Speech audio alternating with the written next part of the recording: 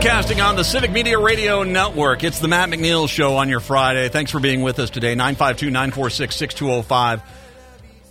For many of the stations on the network, including over at WFHR 1320 AM, 97.5 FM in Wisconsin Rapids, Stevens Point, here in Minneapolis, St. Paul, because it's part of the metro area, AM 950, the progressive voice of Minnesota, as well as throughout the entire network. You are probably know of this candidate if he's not running to be your candidate right now in the Wisconsin 3rd District. Brad Pfaff is kind enough to join us to talk about his campaign for Wisconsin 3. Brad, thank you very much. I appreciate the time today. Well, Matt, thank you very much for the opportunity, and good afternoon, listeners. I hope you're doing well. It's a beautiful day here in western Wisconsin, I'll tell you that. I've spent a lot of time in that part of that part of the state. It's absolutely beautiful over there. It's apple picking time, too, which I always love. Yes, it is. Yes, it is. It's a good time of the year. That's right. We know what's coming, the cold, so let's enjoy this fall while we can. You are absolutely a fantastic candidate for this district. It is a gerrymandered district. It is kind of this backwards Y that's there. But I couldn't paint a better candidate for you. Your experience has been fantastic. Former leader of the Wisconsin Department of Agricultural Trade and the Consumer Protection, as well as also you have been the ranking member on the Agriculture and Tourism Committee in the state Senate. This is exactly the kind of person, the kind of experience the people of Wisconsin 3 need. I believe so, and I firmly believe on November 8th that we will defeat this insurrectionist opponent that I'm running against. Yeah, believe it or not, Matt, I am running against a candidate who was in Washington, D.C. on January 6th, that shameful, awful, deadly day in which 5 police officers lost their lives and tens of millions of dollars of public damage was done to our U.S. Capitol and U.S. Capitol grounds. This guy now has the audacity to think that he's going to serve this seat in the United States House of Representatives, and he's going to raise his hand to and pledge the oath to the U.S. Constitution after what he participated in on January 6th. And, you know, the people of this district know better. They know that this is not who we need in the United States House of Representatives. But, you know, at the same time, there's always work to do. We got to make sure that we continue to get out and meet as many people as we can and, you know, hear about the concerns that are taking place because, as you know, and your listeners know firsthand, the hardworking people in this country, you know, they're being impacted by rising costs, and they want to make sure that they got a Washington, D.C. that is listening to them and is working for their interest. And I pledge to do that every single day. Your opponent was at a prayer breakfast, so wildly inappropriate.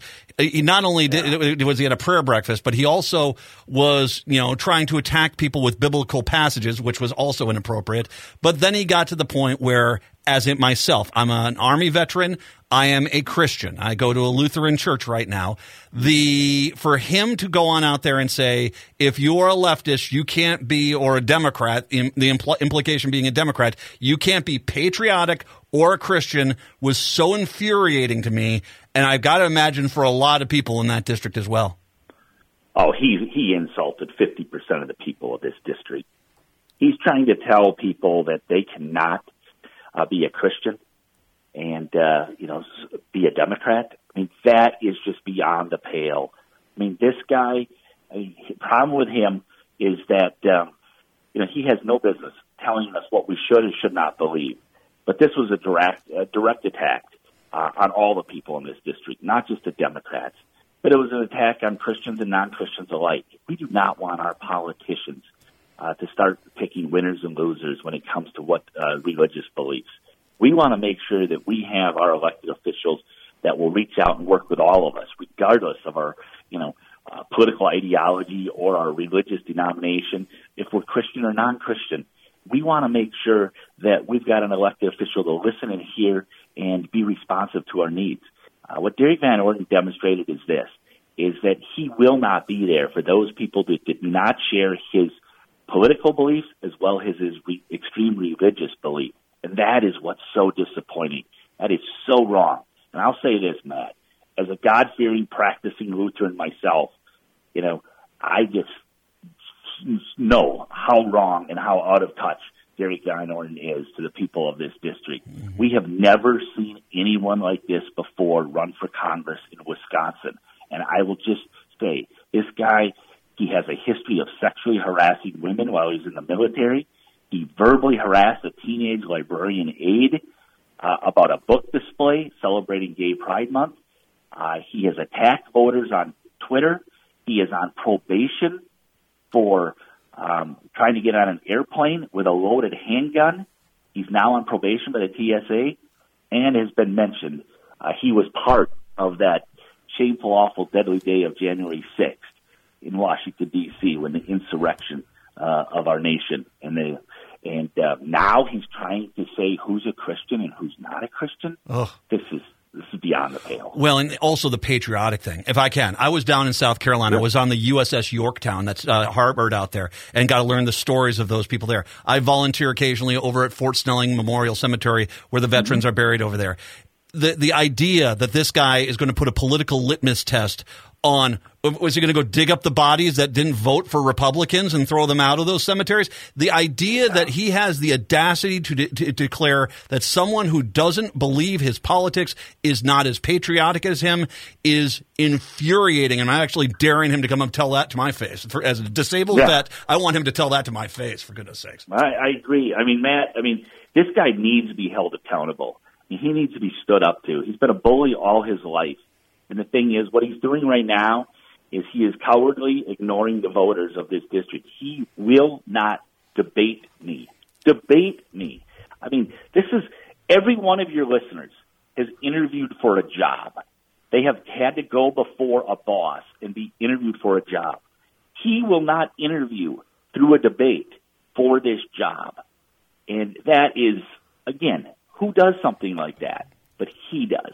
And you know why he won't interview for this job? Is because just like a private employer, if they knew his background, if the voters knew his background of being a narcissistic bully, someone who's harassed a teenage librarian aide, someone who participated in the January 6th insurrection in which 5 police officers lost their lives, and someone who tried to get on an airplane with a loaded handgun, I know nobody in the private sector, no private sector employer would hire him. But now he thinks that we, the taxpayers, the voters, should hire him to be our member of Congress? No. We know better than that. Brad Pfaff is joining us, Wisconsin 3, the Democratic candidate down there. So I want to get into some of the issues here, and I want to focus on your experience. Obviously, you're the kind of perfect person to have in there because farmers, dairy producers, and you have experience as a dairy family there. Mm-hmm. The dairy producers there have not – Republican policy has decimated the farming and the agricultural sector. We need people that are going to go in there and look at these margins and say that's not good enough. We need to make sure that these family farms are being taken care of, not just the large corporate farms, but all the agricultural industry, so that everyone has a chance. I mean, that is Wisconsin right there. That is Wisconsin. That's exactly right, man. That is exactly right. And that's Minnesota as well, to be honest. The thing is we need to have somebody in Congress that recognizes the day-to-day struggles that are taking place on the family farm, within our rural communities, at the kitchen table, that our hardworking families are facing. What Derek Van Orden is all about is about extremism. It's about division. It's about resentment. It's about saying you're not getting your fair share because your next-door neighbor is getting too much. He doesn't want to build us up. He wants to divide us and tear us apart. And that is his economic policy. That's his governing mantra. And the sad thing about this, Matt, is the following. If Derek Van Orden gets elected to Congress, Marjorie Taylor Greene is going to say, wow, you're an extremist. He's further right than she is. This is coming from Wisconsin. And this is not who we are in this state. We can stand on our own. We recognize the importance of hard work and dedication and resilience, but we also recognize this, is that when times are tough, we come together as neighbors and as a community. We don't divide like Derek Van Orden does. Broadband is another issue that you're focusing on, and I'm very glad we get you into Washington, D.C. at the Capitol. I think Wisconsin 3 is going to be very well represented because this is the broadband idea. You have to take this through the Capitol because we're dealing with it in the state, and we've got guys like Governor Walz who's doing a great job trying to get it done, but we have the Republicans in the state legislature here that are stalling it, not getting it done, even for their own constituents. This needs to be kind of like the TVA, like this, bringing electricity to the southeastern United States in the 1930s. That's right. We have to look at this. This is a major foundation of business development in the modern day, and broadband should be from border to border in every state at this point. It really needs to be. And we need to make sure that we hold these telecommunication companies accountable. We need to make sure that we hold these government agencies accountable as well, to make sure that we get these dollars out to the countryside and we connect our communities and we connect people, may they be in a rural area or may they be in an urban or suburban area. It needs to be connected. As you mentioned, Matt, this is obviously an economic matter, but it's also a public safety matter. If our police and fire and EMS teams do not have access to broadband and to the internet services, it's that much harder for them to respond to an emergency, and it's that much harder to keep our communities safe, and it's that much harder to make sure that we can take care of our loved ones, may it be our grandparents or our parents or even, our next door neighbor who has fallen ill and needs EMS assistance. That has to be done, but that takes dedication, that takes hard work, that takes digging into these issues, holding companies accountable, making sure even the government agencies are held accountable. All of that needs to be done. But I'll go back to Derek Van Orden. He's not running for Congress for that. Derek Van Orden is running for Congress because he wants to divide us. He wants to go on cable news, and he wants to continue to divide who we are as Americans. And he wants to dictate to us what our religious beliefs are. Mm-hmm. He wants to define what Christianity is, and he wants to define what patriotism is. That is not who we are here in the upper Midwest and in western and central Wisconsin. He's a nightmare. I mean, he's an absolute nightmare. One thing I want to also just really quick want to mention to you because of the district, the pandemic obviously exposed a lot of failures in our healthcare system, especially in rural parts of our states. And obviously, you've got to make sure you have the healthcare system there, but it's well staffed and it can take care of people because the reality is we need a healthcare system that can weather a pandemic. Yes, we do. Oh, without a doubt. And this is a district here that is very rural. And so it's geographically very large and people have to drive a lot of distance. So without a doubt, we have to fix our financing system when it comes to healthcare. There's no doubt about that. But we also need to make sure we got Medicare reimbursement dollars that are coming back. Sadly, there's places here in western Wisconsin in which Medicare reimbursement rates are less per person than they are in the Southeast and Florida.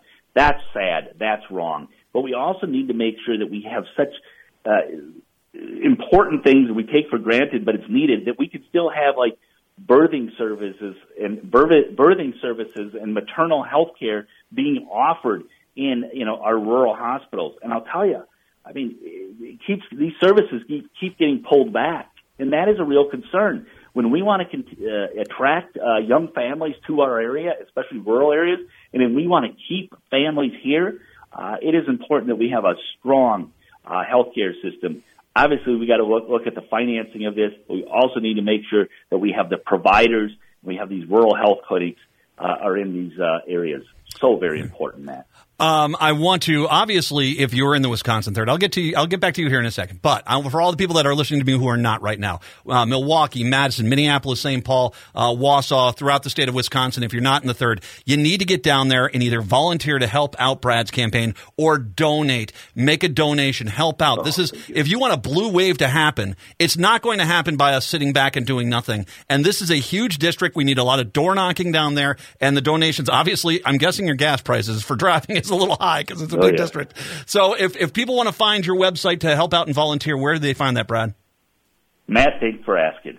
www.bradpaff.com. I will spell that. BRADPFAFF.com. Please check it out.